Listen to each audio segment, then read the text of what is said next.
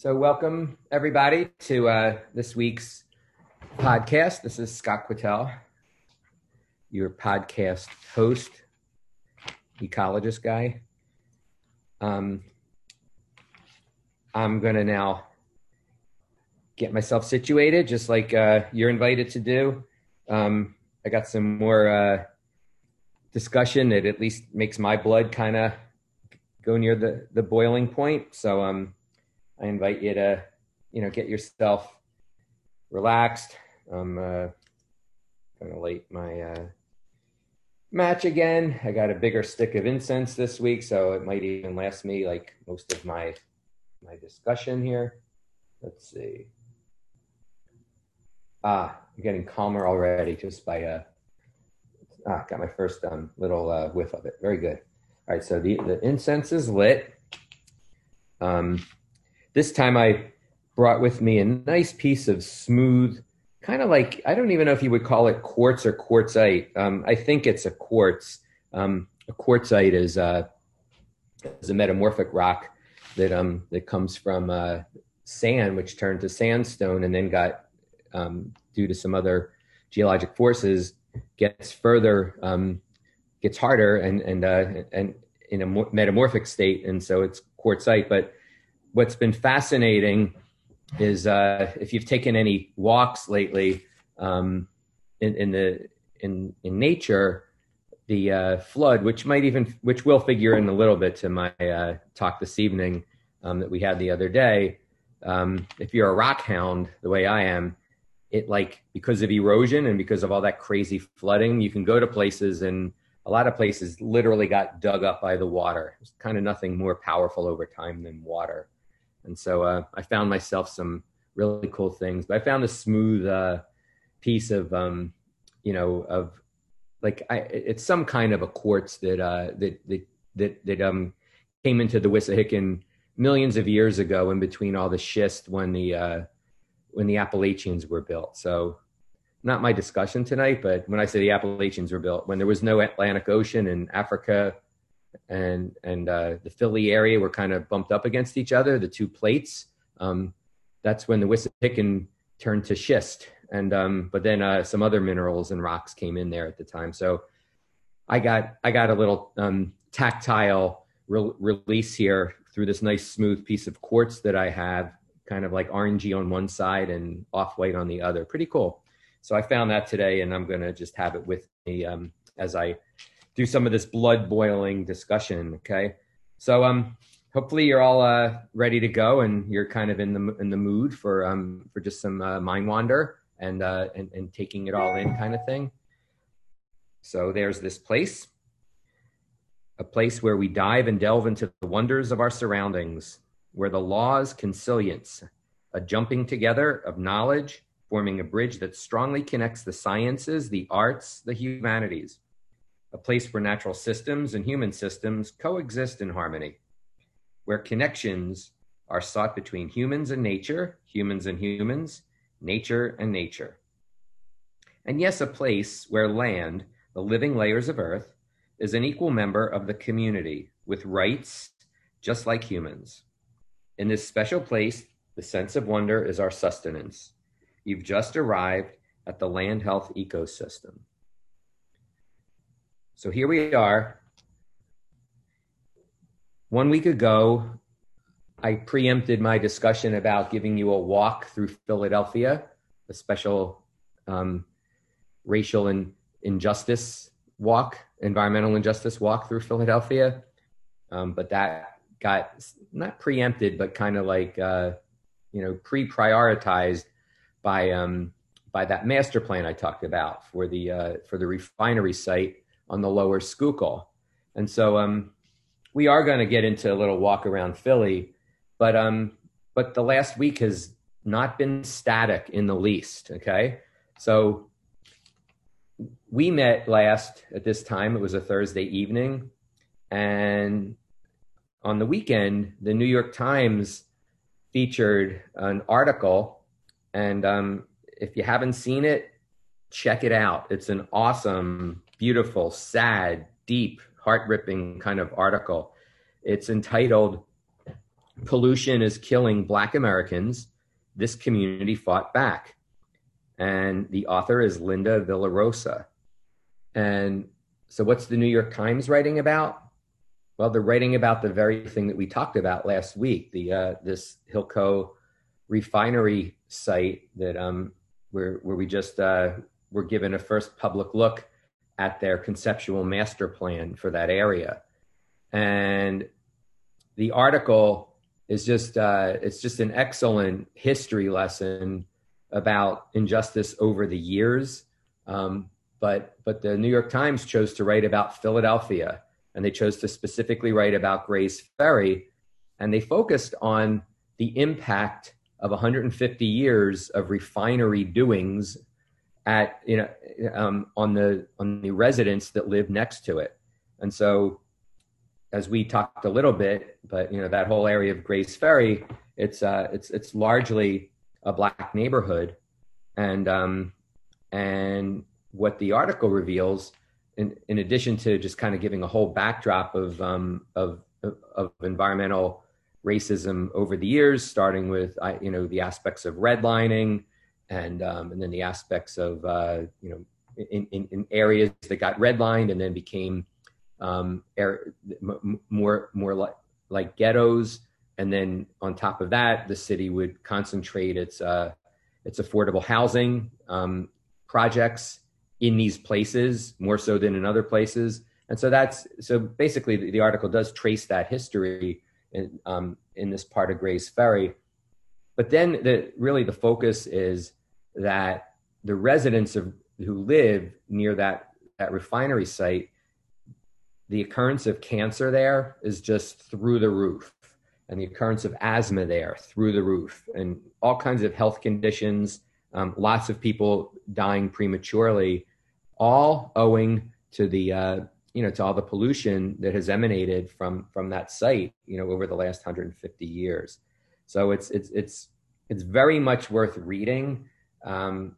It's just basically lays it out, but it also helps make that argument that I kind of closed with last week, that I will come back to, that the site deserves something much more than being a place comprised of things that are inarticulately called logistics centers, basically these big huge warehouses, and then taking the polluted soil and doing nothing with it other than kind of locking it up, basically in a casket, so to speak. Not the move that you want to make on a neighborhood that's been so so derailed in so many ways over so many years. So anyway, that's one occurrence that happened a couple of days after we last met. Add to that, on Tuesday, we all noticed, I'm sure, we had a flood.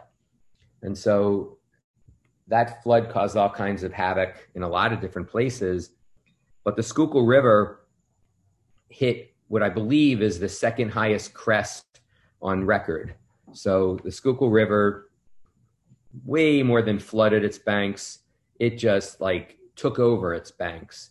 And in various areas, it just literally swallowed, belongings, lower levels of houses. It was just devastating in so many ways.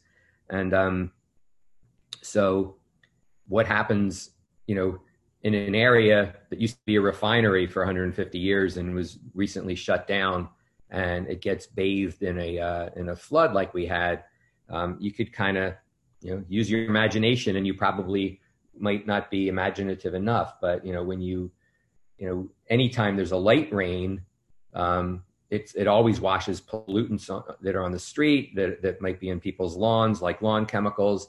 That also, all of that stuff gets transported into the nearest storm drain, and a lot of times directly into streams themselves. And in so much of Philadelphia, in areas where there's a combined sewer system, if there's enough rain, a lot of those pollutants do not get treated in a sewage treatment plant. They actually just wash, unclean right into our rivers where we get our drinking water. So we had a flood. To me, what's that flood? It's yet another, hey there, things are changing. It's probably not just a freak thing. It's the, I think it was the letter I, is that may, yeah. So it's the ninth named storm of the year. It's like the earliest ninth named storm, again, probably on record. If not, it's close to, but every year that we get crazy storms and stuff and concentrated like they are, we just can't keep saying that they're, just odd acts. It's that, there's patterns here. So when you get a flood like that, you would hope that, given all the bad things that occur, that maybe some people who were in leadership positions might actually heed what that flood is telling us. I really think it's doing us a favor. Slight side note, I don't want to de-emphasize it when we're talking about, a site the size of the Hilco site and all the injustice that's been associated with that site for, almost 2 centuries. I had mentioned briefly that I had been just literally mentally exhausted from fighting a development in White Marsh Township on the site of the old Finneran and Haley paint factory right on the Schuylkill River. And there, the developer is still, even though we kind of, at my lead, stalled them a bit and have them again reconsidering their plan. But, still at the moment, their plan calls for them to be, building a part of their residential development well within 100 feet of the river, which, in my opinion, you don't do. And it's interesting that after that exhausting meeting, over the weekend, the developer, the lead team member, contacted me directly, because I've been kind of the most outspoken person on my planning commission, and said, hey, can I get my landscape architect and can we have a meeting? We're happy to do so at the site. We want to run some stuff past you. And we've been changing the plan around.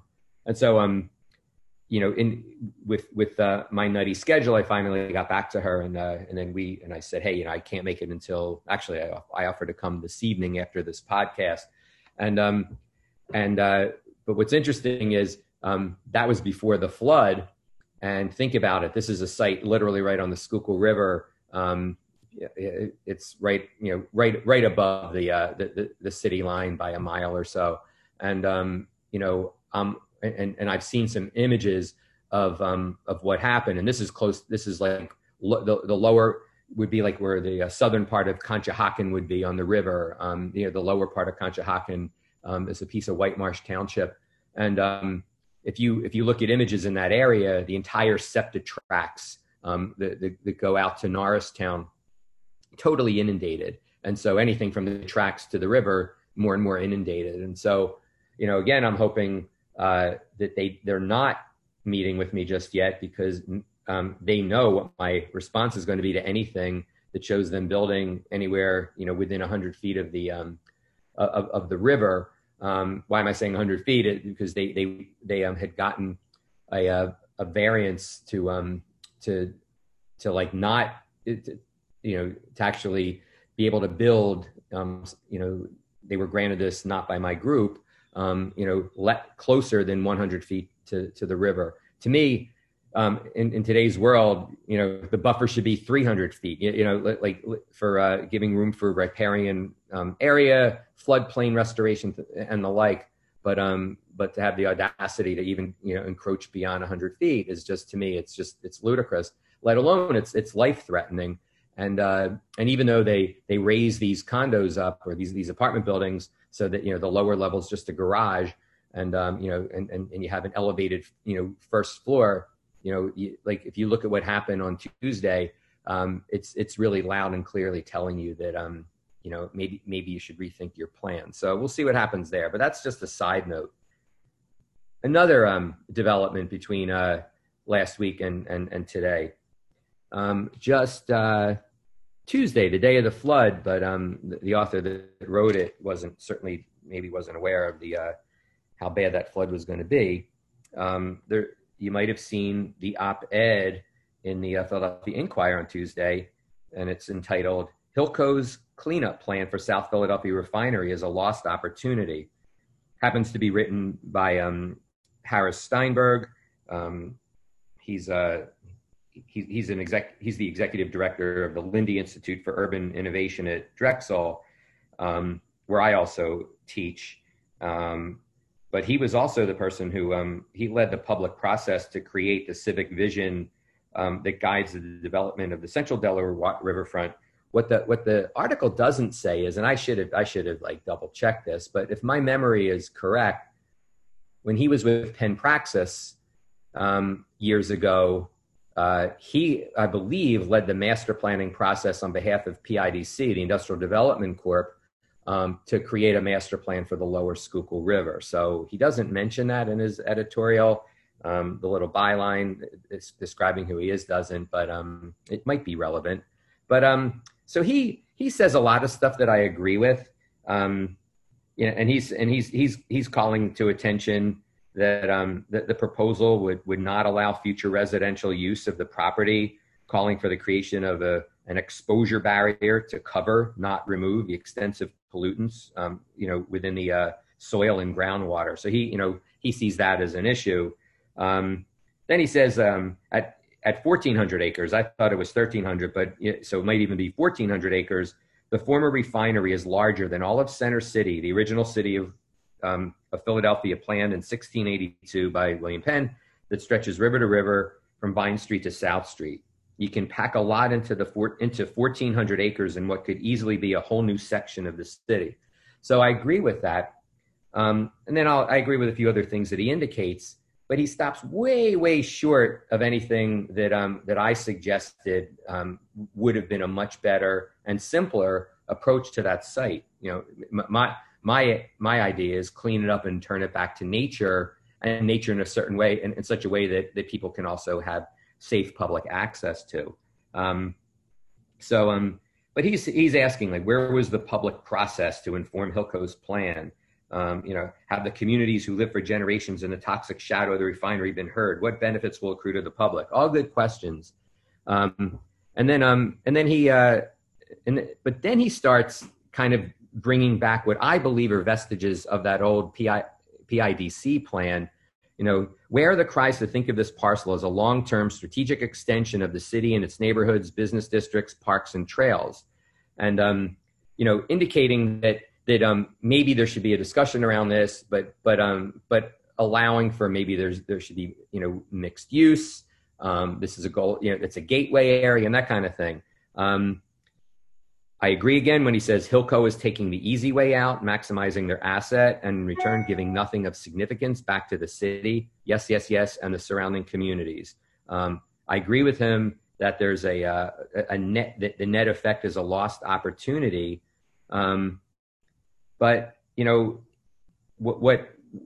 where I wish that our leaders and people in managerial or leadership positions, such as being his executive director position, is that really what we want to do here? Do we really want to just go back and have a big balance of interests and still say, okay, well, maybe we need to get like a residential development down there. Maybe we need to get some office park down there, which is probably like the behavior that would ensue if Hilco wasn't in the picture. And that's where I just differ. And I really think that a big issue with situations like this and others like it is that I really think our leaders, they don't get it. And I think sometimes people feel like that solutions always have to be complex. And I remember that PIDC master plan. I remember how it had some green areas that were labeled some odd names that as an ecologist I couldn't quite figure out what they were intended to do. But if you looked at it, it was a master plan done by an industrial development corporation. My view of turning it back to a park and turning it to a park that connects with FDR Park, I think a lot of leaders would say I'm too simplistic and I'm too naive about this. And You know what I say to that? I say like, yo, hogwash. That's what I say to that. I mean, I flat out disagree with that. And, think about if you tuned in, or you can always check it out, because now we have them posted somewhere on the cloud somewhere, wherever we put our podcasts. When I did the Living Breath of the Tide, and during that podcast, I mentioned the situation that gets captured in a really cool graphic display piece at the John Hines Wildlife Refuge that shows like how much that Philadelphia basically was essentially all estuary, and how much of it now remains, which is basically just a couple hundred acres of tidal estuary is left. And so you tell me if this is overly simplistic, but it really, really, really. The answer isn't that complicated, other than when you get into the master planning process of, hey, everybody, great news. We're going to create 14 or 1,300 acres of brand new parkland. We're going to increase the Fairmount Park holdings over 10% just in one fell swoop. Okay. Harris Steinberg mentioned that whole area is literally bigger than Center City. I mean, what a positive statement if you take an area that actually has, more area than Center City, and you turn it into just estuary park. But again, this is my simplistic view, but the one that I really think is the view that we should be taking. When a city is founded in an area with thousands upon thousands of acres of tidal estuary, and over time, that city takes all but about 250 acres of it, and then a 1,400 acre site on the estuary is built, and then it proceeds to pollute for 150 years. And then it kills and sickens and makes miserable countless residents. And then, like it happened a year ago, the whole thing explodes, right? The whole big explosion, so that whole place explodes, maybe telling us something. To me, there's just one ethical, just thing that you can do. And again, you clean it up, you turn it back to estuary, you preserve it as a public natural space for perpetuity. So, I mean, not to sound too naive here, but, case closed. And then start your master planning with that premise. The city took back over 4,000 acres in the ostensible move of trying to save the water system, and then that didn't work. But that land persists to this day, and it's the inner core of original Fairmount Park. If they did it in the 1800s, why can't we do it in the year 2020?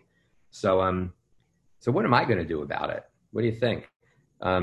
Well, what I'm going to do is I don't want to just talk about it. I want to the article that I referenced in the Times, cites this firm this nonprofit that I hadn't heard of. I think I heard their name, but I don't know anybody there, called Philly Thrive, and it's this really cool environmental justice organization. It was founded by by Alexa Ross, and she was who went to I think it was Swarthmore College, and she graduated and settled in Philadelphia, and then leads processes of awareness, and it was her group that got connected with some of the residents who had become ill, and then started fighting some of the goings on in Gray's Ferry. So what I'd like to at least do is, like, not everybody knows about environmental or ecological restoration, or not everyone thinks in those terms, but I'd at least like to share my ideas with that group and some of the others that might be associated, and kind of see what happens. And, in my opinion, there's still time to undo the deal, in numbers. And I say this, I'm not naively, but it was only a $23 million deal. The city, what did Harris say? He closed his article by saying, "We seem to have sold our patrimony for a handful of beans to get someone to pick up the environmental liability." And that's what I said last week. I totally agree with that. The government of Philadelphia, they dished it off to somebody else. And that's, could Philadelphia not have figured out a way to, like, take from some other program and free up $23 million to like expand Fairmount Park by over 10%. And then again, in that master plan, it references that Sunoco still has liability. So there's no details about it, but Hilco as well will lean on Sunoco to fund a lot of the cleanup that goes on there. So again, not too complicated in my opinion.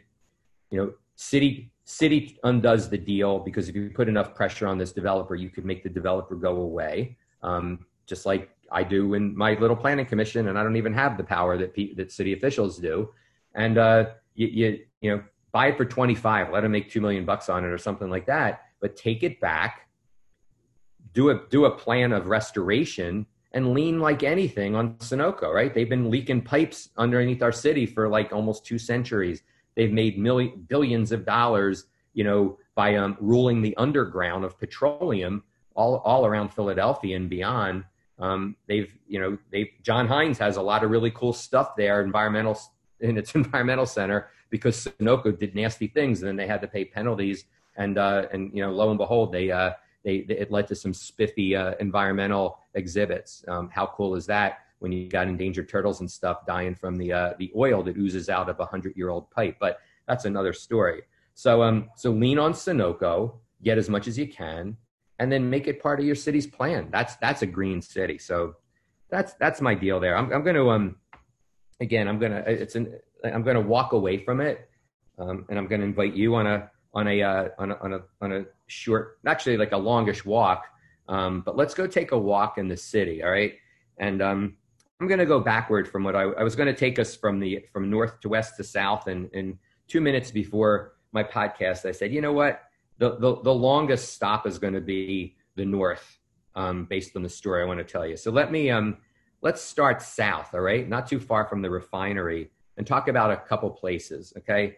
So our walk is a walk through the city, but it's a special walk. It's an environmental racism walk. And, there's all kinds of historical tours you can take at Philly. There's all these themed walks. Land Health, that's my nonprofit. We love leading oddball, odd themed, hikes all over the place. And so, so this one, it's like, if you wanted to lead a full walk of environmental injustice through Philadelphia, you would need a month to capture all of it. So I'm just going to focus on 3 places, 2 as briefly as I can be, and a little bit longer on the third, because it really, there's some stories within stories there. But I have firsthand experience with these places, as opposed to a lot of other places that I know about, but I can't say that either I or my nonprofit has a lot of involvement there. So not necessarily very far from that Grays Ferry area. You have another, you have an area that's in the south and west of Philadelphia, called King Sessing. It's one of the poorest sections of the city. And I, for well more than the past year, Kenyatta Johnson is the councilman in that district. I have a close relationship with the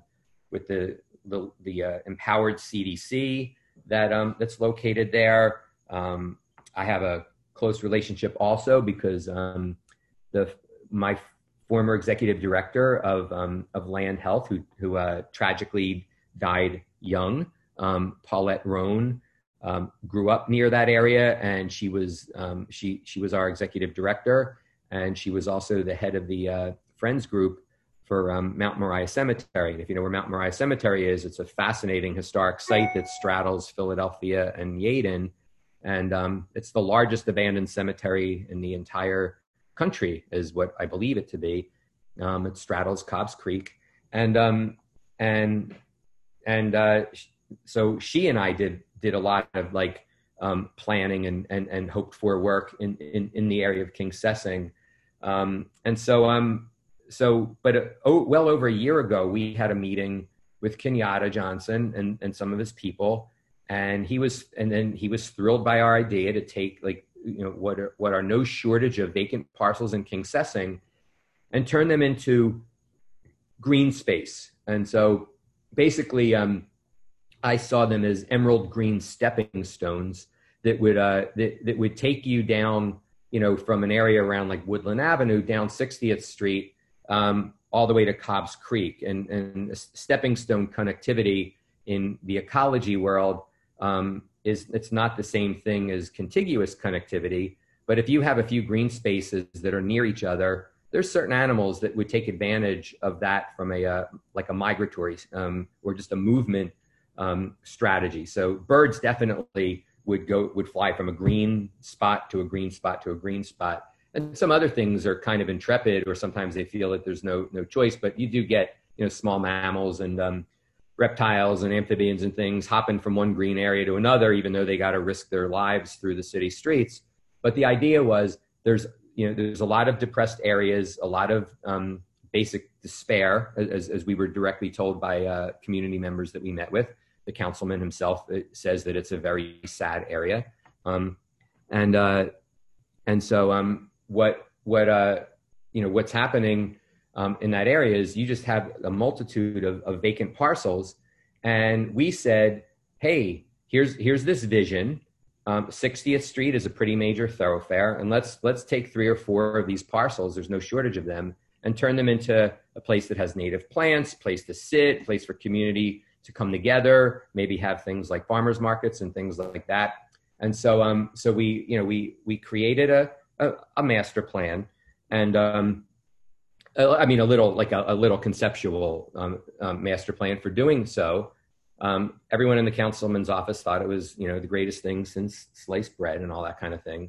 And then for more than the last year, basically they said, drive by, pick some sites out, and then we'll go register. We'll check them out with the land bank and other people in the city to see, like, is there a clear way to get to get those sites over to you? Because if you've ever read the statistics on Philadelphia, we have at least 40,000 vacant lots, many, if not most of which, result in no tax dollars to the city. They're just sitting there, blighted. And so, but suffice it to say that we spent the better part of a year with plans and with pictures and picking out sites. We went from a big list to a short list and all that kind of thing, all the way down to where we said, here's the list, we believe this stuff is available. Then they again take the list, knock it down some more.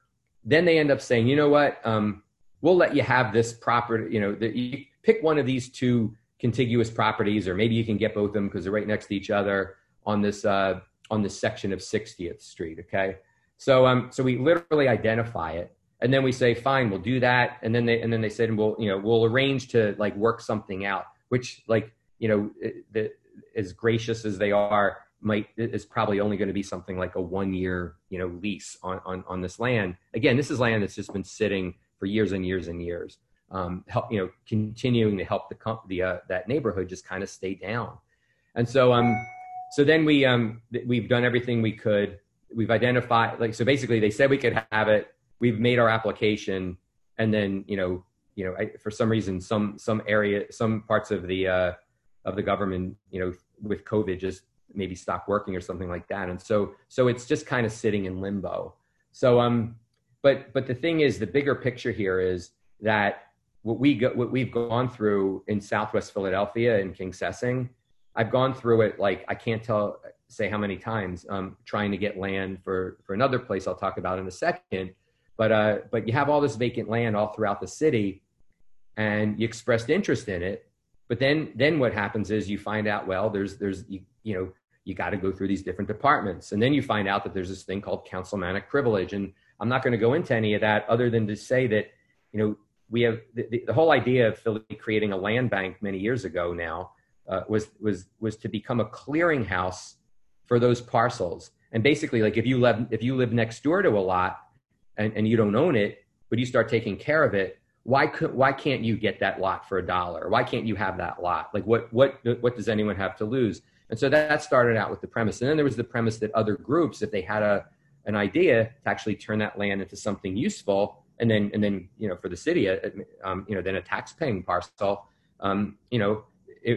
let's make the process easy for that. And since the land bank has been created, hardly any parcels in like not even 1% of those 40,000 lots have changed hands under that kind of a premise.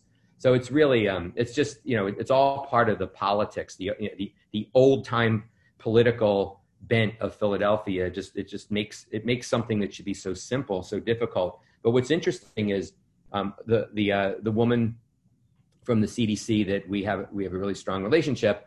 I'll just, I won't share her name because I didn't tell her I'd be talking about her tonight. But we were, when we were driving, looking at these parcels that have just been sitting there, and one day she just said to me, and she lives right in the area, right in this exact area, and she knows Kenyatta, like, they're like super tight and close and all that. And she goes, I said, I can't believe, like, we can't get a hold of this, or that, that nobody, like these places are just sitting there.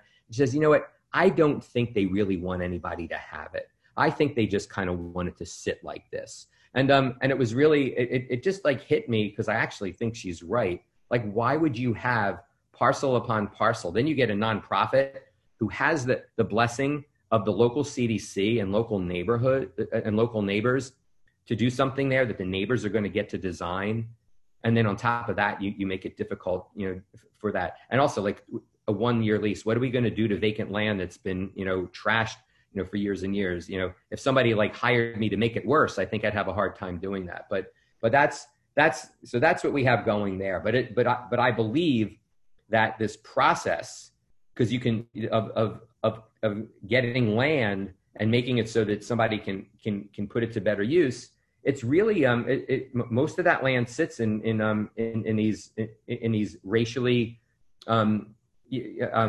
not diverse areas, largely black and brown, and a lot of times, like, what happens, like, nothing happens, and the neighbors don't know what to do. They're not aware of the rules, and then when they do try to, like, I know in that same place there's been a plan for a garden nearby there for years, and apparently the council person's office won't let it go, and a group that I also am affiliated with at Philadelphia University, Now Jefferson, they've been waiting to put a little park on this land, and they even have it funded, and some power that be won't release that land. So like what is the reason in these areas? Would that happen in Society Hill, and would that happen in Chestnut Hill? And I don't think the answer is a yes there. So anyway, so that's just, what are we going to do about it? Well, I'll tell you what we're doing I'll tell you what we are doing about it. We already got started last week, but what we said was, screw it. We have the site located. It was picked by the by the councilman's people, and so we've already started the process of putting plants there, and then we're going to put seating there, and we're just going to do it anyway. And then we're going to see, if they want to say, like, ooh, you don't have a signed lease, I'm going to say, so what do you want to do? You want to take our plants away? They'll probably say no. But we're just going to do it anyway. And we've started the ball rolling so that this summer we're going to have at least phase one of a public space on land that's just been sitting, idle for all these years. So again, activism, if they're not going to give us the green light, we're just going to make believe the light is green, and then let them do what they may with us. But that's what's going on there. If we head more towards the heart of West Philadelphia, let's stop at West Parkside. So Land Health, our organization, has a native plant nursery that we're really proud about. If you're interested in it, check our website out, and you can learn all about it. You can see our plants and come and buy them and whatever. But so we lease land from the Industrial Development Corp at 49th and Parkside. The whole area in, between like 50th and 48th and Parkside Avenue, all the way to the railroad tracks, the old R5, the main line of the Pennsylvania Railroad. A lot of that area was Pennsylvania Railroad train yard. Well, we all know, if we're old, like me, we know that Pennsylvania Railroad is no more, died with all the other big railroads of the day, and was taken over by Amtrak and SEPTA and that kind of thing. So anyway, so land has just sat in that area for like decades. And so, so out of the, I will try not, the PIDC let us lease a couple acres. And for 3 years now, we've been growing plants, native plants in a nursery setting, doing all kinds of educational programs around it for young and old and people with disabilities, and it's beautiful. So I mean, again, I invite anybody to check this out in person. Just let us know. It's a really cool thing. It's Land Health living what its mission is, which is to put nature back. So we literally have a site that has more plants on it now than when we got there. Let alone we grow thousands of plants each year there. So we have that going on. But what's PIDC in all this? Well, they're the Industrial Development Corporation, right? And so I asked them, like, now it's been over a year. I said, can we get a market price? What if we could raise the money and buy our land? Because they're just giving us a lease there. And for political reasons that I know have something to do, with a few different groups, but definitely there, the council person is Curtis Jones. They won't even say you can, like, they won't even give us a high price. They just won't even let us even say we had a lot of money, which we don't. Say we had it, they wouldn't even give us a price to buy it. Meanwhile, we've taken this land almost on a daily basis. We have to call 311 because somebody dumps illegally right at our entry point where we go into our nursery. So we're taking this land that's just been sitting, doing nothing, collecting garbage over the years, turn it into this amazing productive use. But the rest of the land around there used to sit idle and empty. And then recently, PIDC, for some reason, got a lot of interest. And so they basically have said that most of that land is spoken for with other light industry people, companies coming into that area. So the fact that land sits in West Parkside, Belmont Avenue is the dividing line between West Parkside and East Parkside. It's surrounded by neighborhoods, okay? Mostly poor, mostly Black. The fact that you have, and it's across the street from Fairmount Park, and the Industrial Development Corp, that's still, it's a piece of city government. You for whatever reason, you have the push to make that industrial, right? Not residential, for whatever set of reasons. And everything is all about the jobs, right? So, so that's why we're probably on borrowed time unless we can raise enough support, not money, but support to kind of put the pressure on and say, hey, we'd like to buy this and deed restrict it so that our site stays a green space literally forever. But again, getting away from the issue here. So we're on 49th Street.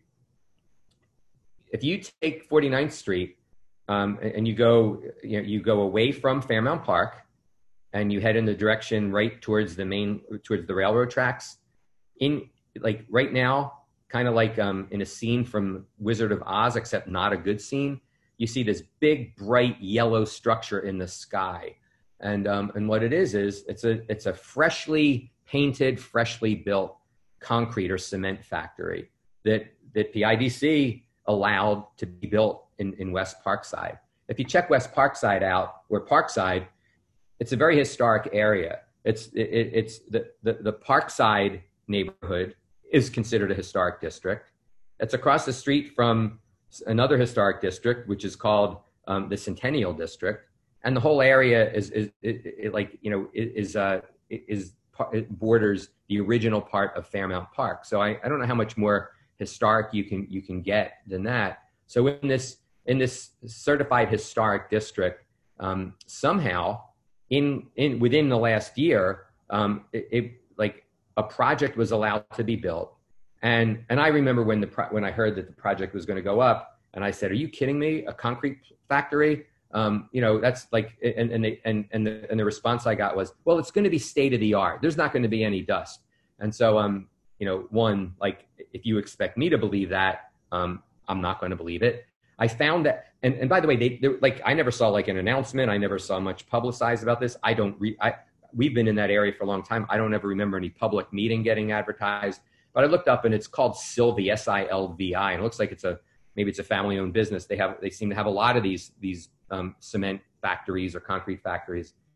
But like, what do you like, is that big, tall rectangular structure not akin to a big middle finger on the neighborhoods of East and West Parkside. Like it's literally a couple blocks from 52nd Street, which is the one of the most prominent, busiest, historic Black business corridors, not just in Philadelphia, but really in the country. That's right there. And then you have all these residents living all around there, and somehow you allow a like, this isn't light industry like, you know, the Comcast building that is in that area as well. This is a concrete plant. Say it is 100% state of the art, and say for some reason they are able to like contain all their dust.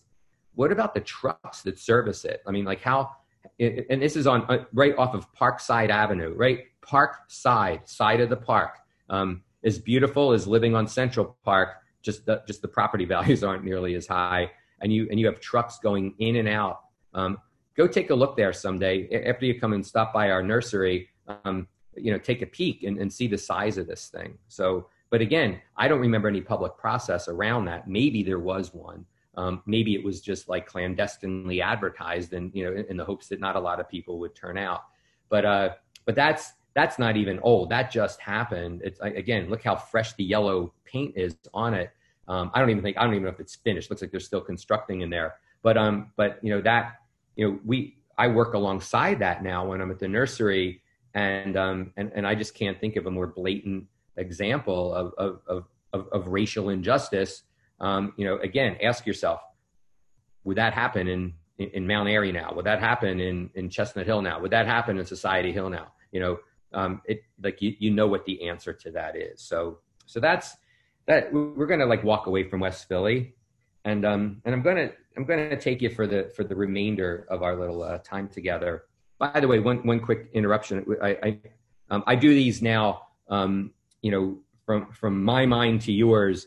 And then if anybody has questions, and I noticed that one person was cool enough to shoot a note on the chat, but any questions that emanate from my discussions, you could always like info@landhealthinstitute.org. You know, send your questions, send your comments. If you want further information on any of this, just contact us, and you know, and we'd be happy to share more with you. So just please note that. So now we're going to go north, and you know, it's our longest stop because it's a really long story, and it allows me to kind of like, again, you know, let you into the ecosystem of my mind. It's actually two stories, and when we go to this North Philadelphia neighborhood, it's a story about a creek and a story about a neighborhood. Okay, and that's that. I got to tell you those stories, and I have to meander. Okay, I can't help myself. All right, it's just sort of like part of my DNA. You know, ecological meandering, you can call it. So there's a couple names here to note.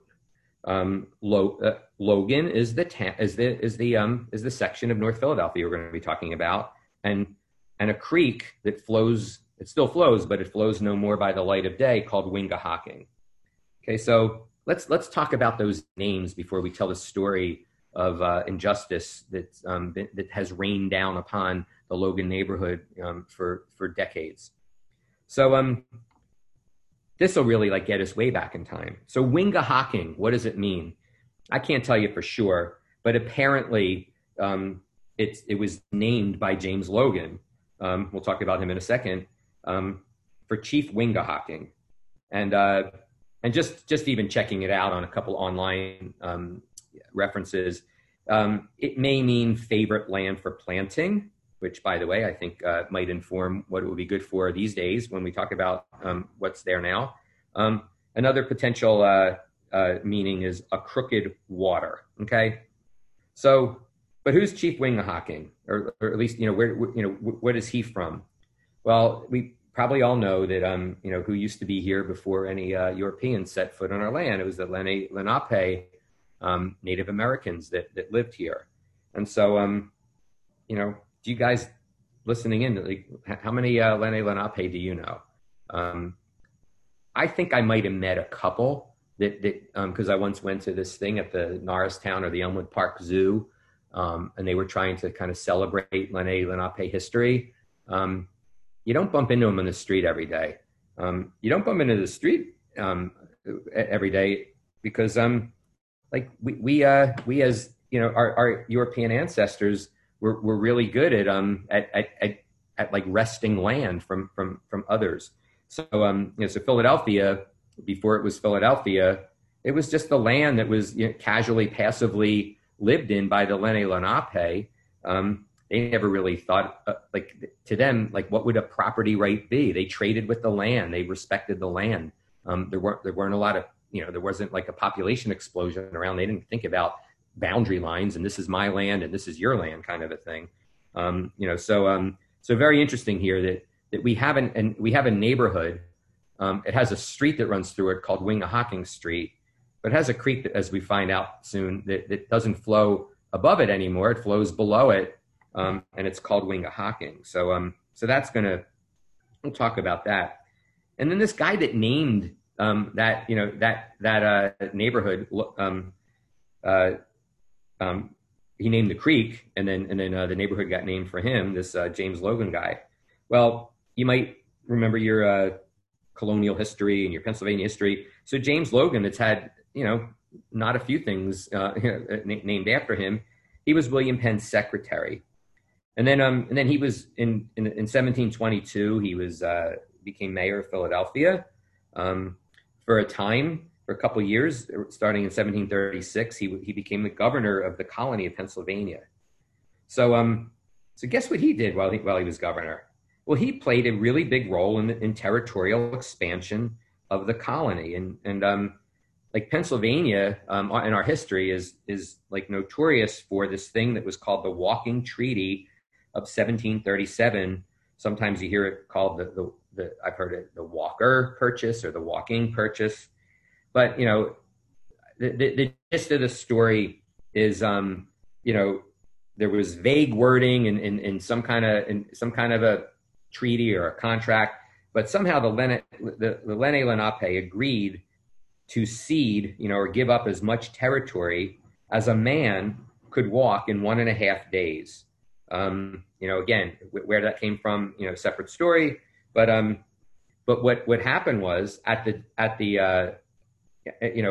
the direction of Logan, a path was cleared ahead of time, and he and his cronies looked at the wording of whatever this treaty stated, and then they got runners, right? People maybe who could, if they were around now, might win the Boston Marathon or something. And basically, they did this walking deal for 1.5 days, and they managed to increase the size of the colony of Pennsylvania by 1,200,000 acres. Okay, and then beyond that, some of the direct results of that were the Lenni Lenape people became diplomatically isolated, and then a real breakdown in relations between them and the rest of Pennsylvania took place. And again, here we are today, and there certainly aren't any real presence of Lenni Lenape, other than we named streams and streets after them. It's like isn't that a nice thing? We do the same. We're not like, we're pretty good with our with our nostalgia. We don't only name streets and things after people that we throw out against their will and against their rights. We do it with like trees that we kill too, like Chestnut Street, Chestnut Hill, things like that. Not a lot of chestnut trees because they all died in the 1900s from chestnut blight, but we still call streets after them. So humans are really good at doing a number, but then we commemorate some of the numbers that we do in names. So here's the deal. So once upon a time, you had this flowing creek called the Winghahawking Creek. And it starts out in places like pieces of Germantown, pieces of Mount Airy. If you want to see Winghahawking Creek flowing today, go to Aubrey Arboretum, and you can find this. Not too long ago, they daylit a little section of a tributary which is just a tributary. It's small. It's like a little spring, pops out of the ground. There's a spring. There's a ruined spring house. It's very cool. If you're interested, check out. I don't publicize it because I need to do something with it, but I have if you look up a YouTube site called Wonder Sensing, I have a video that I shot for a class that I taught and forgive me when you watch it, if you do watch it. It was the first GoPro class that I shot after the world went black when the pandemic hit and they started turning all the classes online. So I wanted to talk about the story of Logan. And so I shot a video there. So you can see what all this looks like up close in my video. I think it's called A Creek Runs Below Us. And you'll find it on my Wonder Sensing YouTube channel. But anyway, you can go to Aubrey Arboretum and see some cool little spring flowing through like huge river birch trees and the like. But then all of a sudden it comes to a hole in it and you don't see it anymore. So basically, from that point forward, any parts of the Wingahocken Creek, they're part of the largest sewer system, the largest section of sewer in the entire Philly sewer system. So go figure. So Wingahocken Creek flows, from that area in Northwest Philly into North Philly, makes its way all the way to Juniata Park, and then it meets up with the Tacony Creek in Juniata Park. And then when those two of them join, or when they used to join, they create the Frankfort Creek. So at the end of my video, you'll see the largest sewer outfall pipe in the entire city. You'll see me in it, by the way. With that flood we had yesterday, that thing would have been totally flowing everybody's sewage and stuff that comes out of their toilets and disposals and the like, because that's an area of combined sewer. And so like right now, the Wingahocken Creek is part of a sewer system that flows to Philly's sewer treatment plant.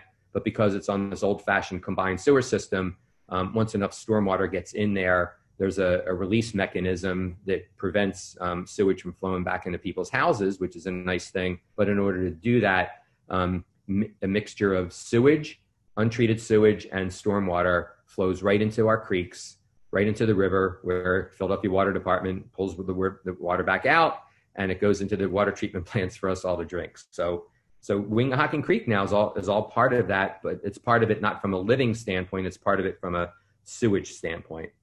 So the creek flows underground. Well, it follows this meandering path still. The sewer does, and so the creek used to flow right through what is now the neighborhood of Logan. And what's happened in Logan is that they buried the creek. It took about 50 years probably, but late 1800s into the early 1900s, they put this whole big creek in a huge pipe network. And then they thought, wow, we're pretty crafty here. So they wanted to build a neighborhood there. So when you want to build a neighborhood over a creek, you can't, what do you do? Creeks cut valleys. So sometimes they could be 30, 40 feet deep. That's what creeks do. So if you want to build houses there, you need to fill the valley and make it pretty flat. So that's exactly what they did, just like they did all throughout most of Philadelphia. Not Northeast Philly, which was developed later when they kind of realized maybe it's not the best idea to bury your streams. But if you look at historic streams of Philadelphia and the streams that flow today, you'll realize that we got about 10% of the streams still seeing the light of day compared to what we had back in several hundred years ago. So the Wingahocken Creek is this big creek flowing underneath Logan. So the quick story on Logan is that they built a whole neighborhood of Logan, much of it, on top of the old floodplain of Wingahocken Creek. And these people were really, were progressive and smart thinkers. They found a really good thing, so they thought, to fill in the valley. Like why waste topsoil? Why go for like real soil that you can dig up somewhere else because it's expensive and it's going to be a cost and all that kind of thing. So what did they do? They used one of the cheapest things, which has no cost, by the way. They used a waste product. They used coal ash. Even to this day, coal is burnt in abundance in coal-fired electricity plants and other facilities. So back in the 18 and 1900s, coal was definitely the king of fuel and everything. So there was no shortage of this stuff.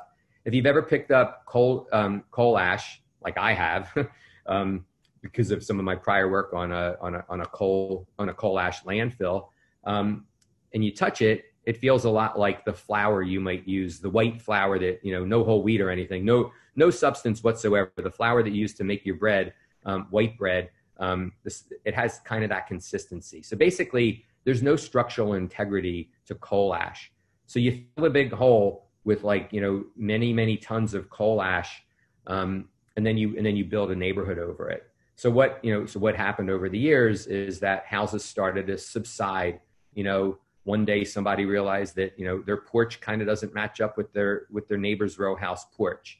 All of a sudden, people's floors start kind of listing to one side or another, and then so it just kind of got slowly but progressively worse over the years. At one point, you had a pipe explode because a gas pipe came busted apart, and somehow then somehow that natural gas got ignited. And then finally, when the 80s rolled around, after there was a fair amount of subsidence, you had a pretty severe gas explosion.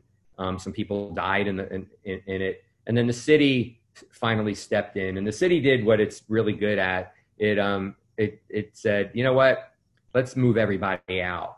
So, and let's use this nifty thing same thing we used to create Fairmount Park. Let's use eminent domain. So basically, we're going to give you what we tell you, or what the market tells us, and then we tell you your house is worth.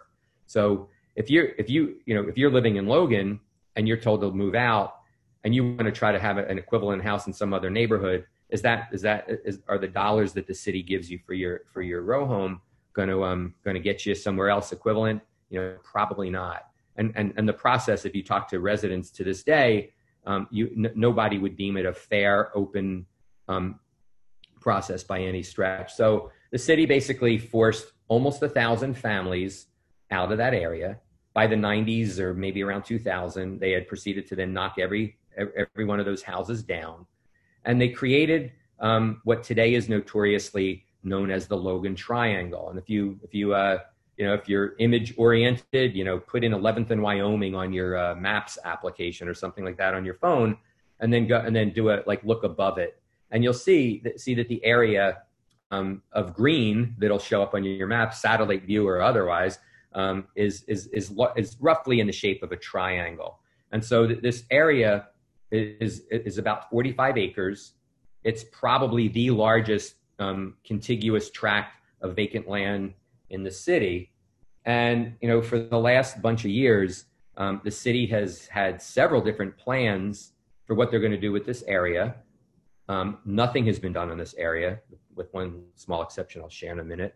But basically, the town, or the community, has had all these promises made to it, and none of the promises has been kept.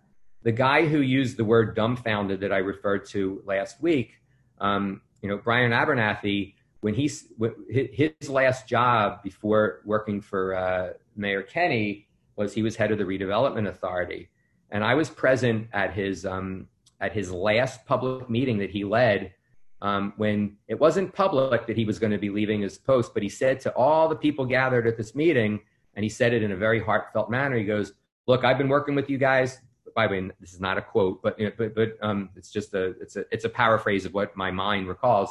But we've been working close together now for all these years and stuff. And there's a chance that by the end of the year, I'm not going to be in my position anymore. But let me tell you this: I'm not going to forget about you, no matter where I go. I am going to advocate for Logan. You have my word on that, and you can trust me on that. And if you go to Logan today and you look at it, and then you had been there at this time, now how long has it been? 6 years or something?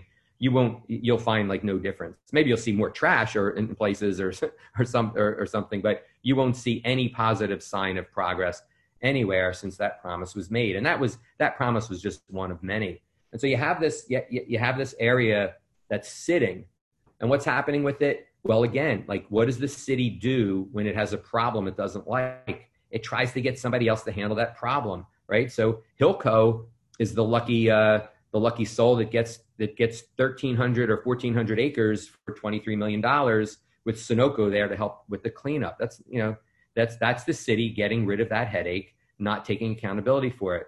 Well, the city, put out to bid Logan like a potential project. And again, cutting the story down to real simple terms, there's a developer called the Goldenberg Group that to this day still has, they have the development rights for the 45 acres that's called the Logan Triangle. And but the market conditions for what the Goldenberg Group typically does, which is to build shopping centers in not generally in urban areas, but in suburban areas. There's a big thing called the Metroplex in Plymouth Meeting. That's their project. It has a big Barnes and Noble. It has a big Lowe's and a big discount. What's it called? DSW, the shoe store. It has a big supermarket there. It's huge and it's very suburban. And man, there's no shortage of parking there. That's what their forte is. And so market conditions right now to get a combination of what they did in West Philadelphia on 52nd Street, which is their development, where you can find a ShopRite, a McDonald's, and a Lowe's, and then some other stores that are filled in there. That's what they do. They build suburban, flat-roofed, big box shopping centers, and so that's who the city picked to have the privilege of redeveloping the Logan Triangle. Well, the market conditions aren't really great even before the pandemic to get a supermarket and a Lowe's type store, which is most likely what they've been looking for, so that they would have a reason to break ground there. Beyond that, what do you think it's like to build a shopping center on coal ash? Well, if 2 or 3 story row homes sink when it's built, what do you think is going to happen to something that has to hold cars and a Lowe's and a supermarket and all that kind of stuff? So yeah, you'd have to like drill pilings down in some cases like 50 feet or something so that they can get anchored into something firm like bedrock.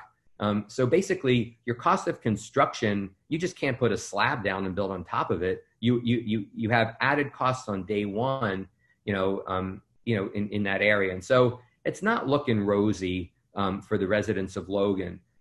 So that's that, but why can the city tell a predominantly Black neighborhood of North Philadelphia promise after promise, but yet do nothing ostensible, nothing you can see other than these promises? Well, maybe because they can. And what do you call something like that? Again, would something like that persist for decade after decade after decade with no end in sight in some other white neighborhood? And again, I think it's a big resounding no that would not be the case. And so, so what are you doing about it? Meaning me, Scott, meaning us, Land Health. Well, here's what we've done, but to end, I'm also going to tell you what I even want to do, and it was still motivated by that master plan that just ticks the living what out of me, that came out about the Hilco site. Well, a cool little story is that about a year ago, I was doing some work for Friends Select, the private school in Center City. They said, hey, we got these 5th graders and we're looking for something cool to do that would tie in, have some social justice elements to it and get them outside. What do you think? I said to the teachers, hey, what do you think about your kids trespassing on private property that has big no trespassing signs? And guess what they said? They said, go ahead. That sounds cool to us. So I had to go ahead from the school. And so I took these 5th graders, we studied the area. And the day after we studied the area, what did we do? We went onto the Logan Triangle, past the signs that said there's a big fine for trespassing and tell you can get prison as a result. And we built a guerrilla garden with 5th graders. And so we built, two little plots. One had native plants from a nursery. The other one had produce plants that the neighborhood told us that they would be interested in growing and eating. We laid down special cloth and stuff so that the soil, which is contaminated, in places, so that there's no connection between the roots of our tomato plants and that soil.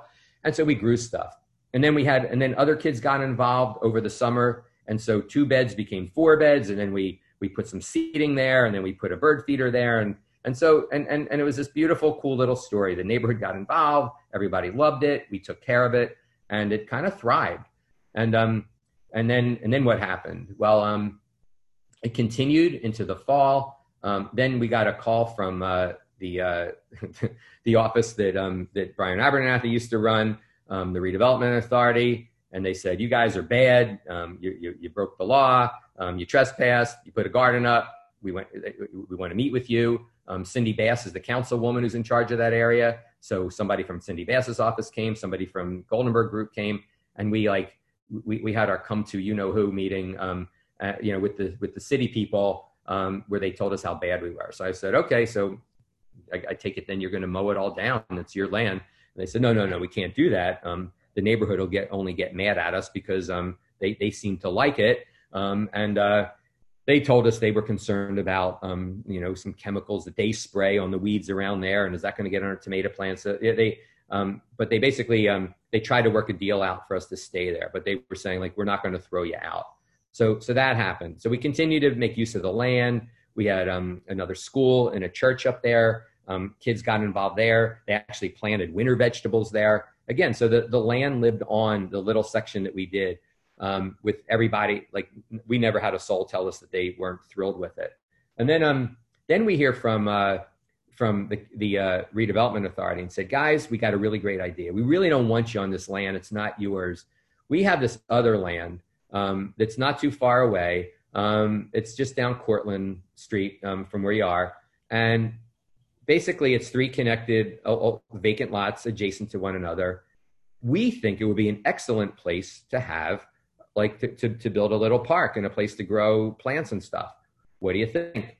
So basically, they tried to entice us to move off. And so and then I said, okay, let's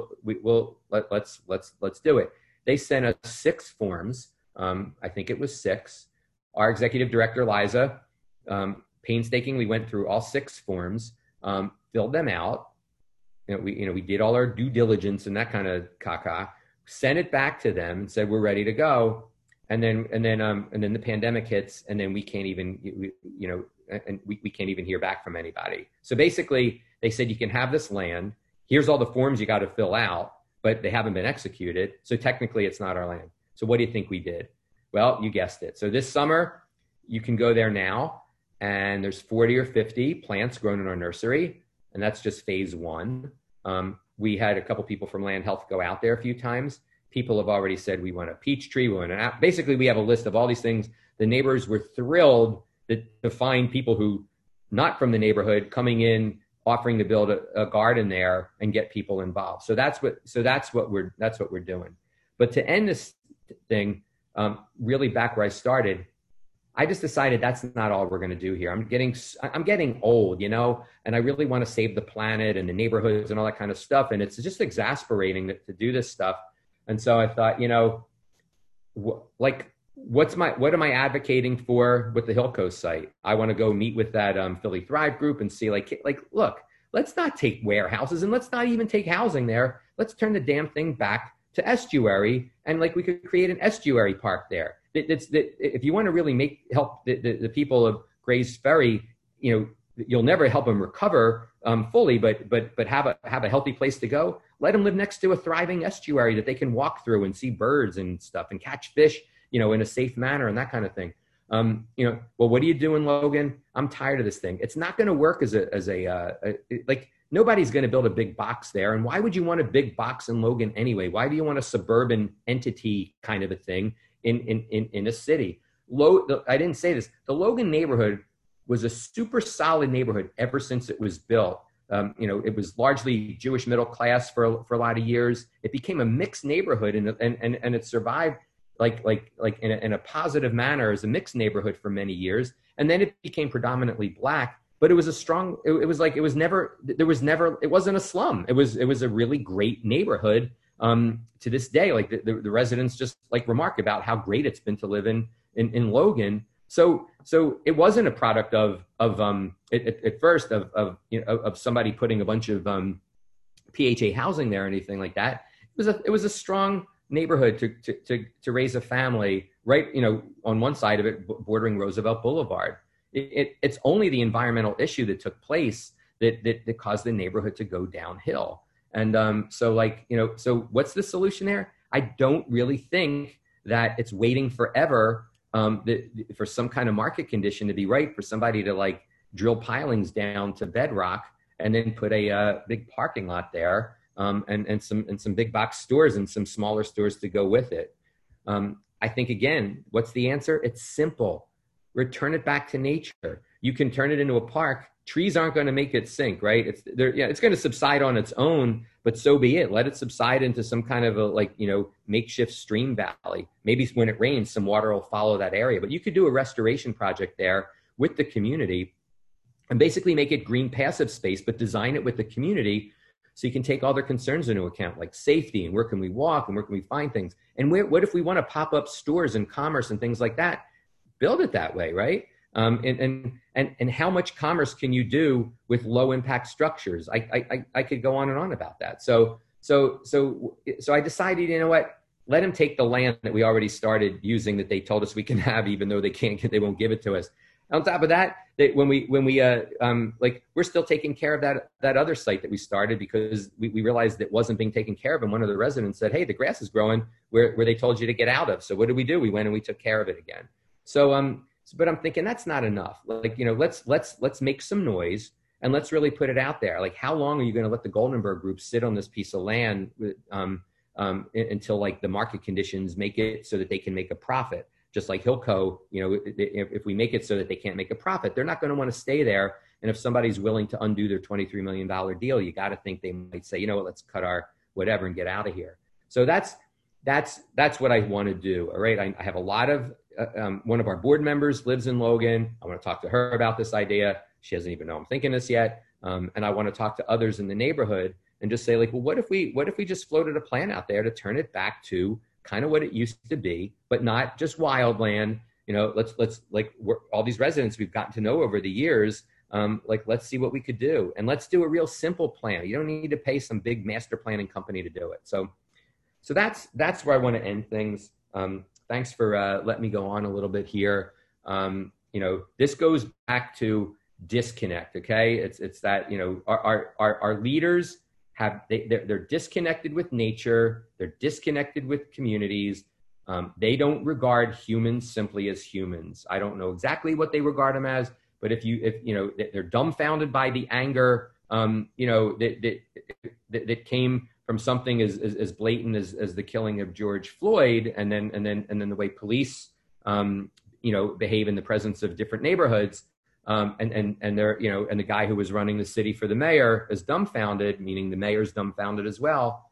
But what are they dumbfounded about? If you go to Logan, there's anger there. After a while, how many times can you keep yelling and stuff? But if you check any resident there's anger there. You should not be dumbfounded about that. But if you're connected to individuals as humans, then you start to understand their story. And then at a minimum, you're not dumbfounded by why they're so angry. But there's no ecosystem of empathy, which will be a topic of a later discussion, that we have in Philadelphia, and that kind of starts at the top. So that's back to that word of activism. For me, I don't want to sit and just even make these small gardens. I want to just kind of see how far can we go there. So thank you again for tuning in, and enjoy the coming week. And I will be with everybody again this time next Thursday. See y'all later.